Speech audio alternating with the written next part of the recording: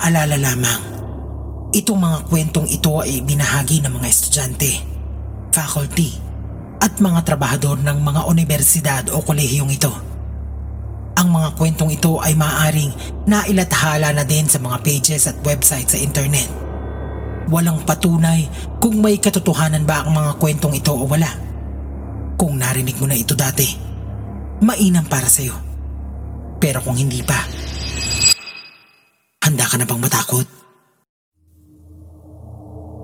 Ang Falcon Radio Station, o mas kilala sa tawag na FRS, ang nagsisilbing opisyal na istasyon ng radyo para sa universidad na ito.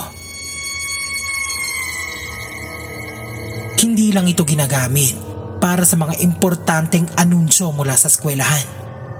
Ginagamit din itong tambayan ng mga estudyante at pang-aliw na din sa pamamagitan ng musika. Mga classmates kung tawagin nila ang mga tagapakinig ng FRS.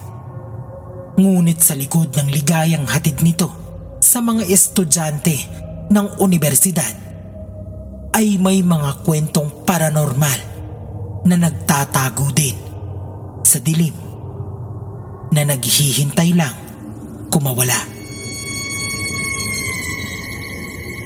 May dalawang magkaibigan raw ang nasa loob ng stasyon noong araw na yon. Ang isa ay communication student na nagwa-work immersion sa nasabing radio station. At ang isa naman ay kanyang kaibigan na nagmula sa ibang kurso. Nagpasama raw yung kaibigan niya sa kanyang work immersion dahil natatakot daw itong mag-isa at unang beses lang daw na maiwan ito upang magbantay habang nagkakaroon ng meeting ang mga DJs at mga nakakataas sa FRS. Lumabas daw ang isa sa kanila upang bumili ng kaunting makakain habang naghihintay at ang isa naman ay maiiwan sa loob. Lumabas ang communication student at naiwan naman ang kanyang kaibigan. Mga 5 minuto na ang nakakalipas at hindi pa bumabalik ang kanyang kaibigan mula sa pagbili ng pagkain. Nagtingin-tingin siya sa paligid at manghang-mangha sa mga aparatong ginagamit ng mga DJ kapag may broadcasting. Ang daming pindutan. Sa isip-isip nito, kung siya ay magiging DJ dito, siguradong malilito siya kung ano ba dapat ang pipindutin. Makalipas ang 10 minuto at nagsisimula na itong mainip dahil sa paghihintay. Naisipan niyang i-text ang kanyang kaibigan. Ngunit bago pa man ito mailabas ang kanyang cellphone, biglang, "Pre, ikaw na ba yan?" Tanong nito habang inaaninag kung may tao ba sa labas ng pinto. Ngunit walang sumagot. Pero biglang, "Pre, walang lokohan, gutom na ako eh. Pasok na, wala namang atang lakyan." Katahimikan. Saan pa at natigil din ang pagkatok sa pinto. Agaran nitong tinex ang kaibigan ukol sa pangyayari. At ang sagot nito sa kanya ay, paakyat pa lamang ito dahil napakaraming tao ang bumibili ng pagkain. Kumunot ang noo nito sa pagtataka dahil kung hindi ang kaibigan niya ang gumagawa nito, sino? Inisip na lang niya na baka isa sa mga DJs yung kumakatok. Pero imposible. Kasi sa pagkakaalam niya, hindi naman niya kinandado ang pintuan. Maya-maya pa, at parang may narinig itong parang tunog ng naglilipat na radyo. Napakahina lang nito, ngunit parang napakalapit. Hinanap niya kung saan ang gagaling ang tunog at natuklasang sa headphones ito nang gagaling.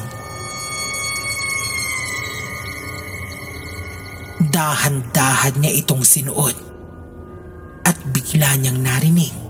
Buksan mo yung pinto. Papasok ako. Isang estudyante raw ang nanatili sa silid sa Francis Regis Clet o FRC building. Maaga siyang nagpunta rito upang umpisahan tapusin ang kanyang mga gawain, mga assignments, projects at mga extracurricular activities na kailangan ding pagtuunan ng pansin. Maaga itong nagpunta roon upang hindi maapektuhan ang mga iba pa niyang gagawin para sa kanyang mga klase noong araw na yon. Habang nakaupo raw ito at ginagawa ang mangilan-ngilang paperworks at projects, parang may naririnig siyang humihila ng mga upuan mula sa kanyang likod. Hindi na lang niya ito pinansin noong una dahil inakala niyang baka guni-guni lang niya ang kanyang naririnig. At isa pa, nakasuot din siya ng earphones habang gumagawa, kaya't napakahina lang ng tunog nito ayon sa estudyante. Pero maririnig mo pa din ang langit-ngit ng mga upuang gumagalaw sa kanyang likuran. Ilang minuto pa ang lumipas at hindi na ito nakatiis at tinanggal na ang nakasuot na earphone sa kanyang tenga. Ngunit biglang nawala ang mga kakaibang tunog na kanyang narinig. Tila biglang nanahimik ang lahat. Nagpatuloy ito sa paggawa at isinuot ang earphones niya, ngunit nakalimutan na niyang patugtugin ang kanyang pinapakinggang kanta. Pero nagpatuloy lang ito sa paggawa nang biglang ayun na naman. Napatigil itong muli at nagsabing, Sino yan?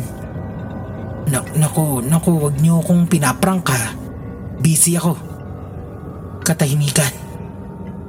Katahimikan lang ang sumagot sa kanyang tanong. Habang lumalaon, naririnig pa din niya ang mga upuan na gumagalaw. Ngunit ngayon, ramdam niyang papalapit na ito nang papalapit sa kanya. Napatigil ito at nakiramdam hanggang sa bigla na lang may humugot ng earphones mula sa kanyang tenga. At paglingon nito ay laking gulat niya nang makita ang isang babaeng sobrang putla ng balat na tila mas maputi pa sa papel at mga malalalim na mata na halos itim na itim. Tuyong-tuyo ang mga labi at mga ugat na galit na pumapalibot sa buong mukha nito. Habang halos lumuwa na ang mga mata ng estudyanteng ito sa pagkagulat, nakangiti lang daw ang babaeng ito sa kanya at nagsabing, "Pwede bang tumabi?"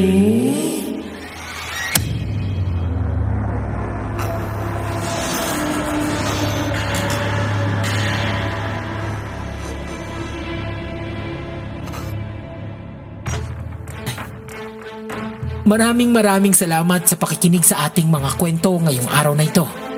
Kung nagustuhan mo ang ating kwento, huwag mong kalimutang mag-subscribe sa ating channel. Habang nandyan ka, mag-comment, i-like at i-share mo na din ang ating video para lumaki ang ating pamilya dito sa Scream PH. Kung nais mo namang magbahagi ng iyong sariling karanasan, maaari mo kong i-message sa ating Facebook group na Scream PH Official at sa ating email address na screamphoficial@gmail.com. gmail.com. Yun lamang, magkita-kita tayo sa susunod na kwentuhan.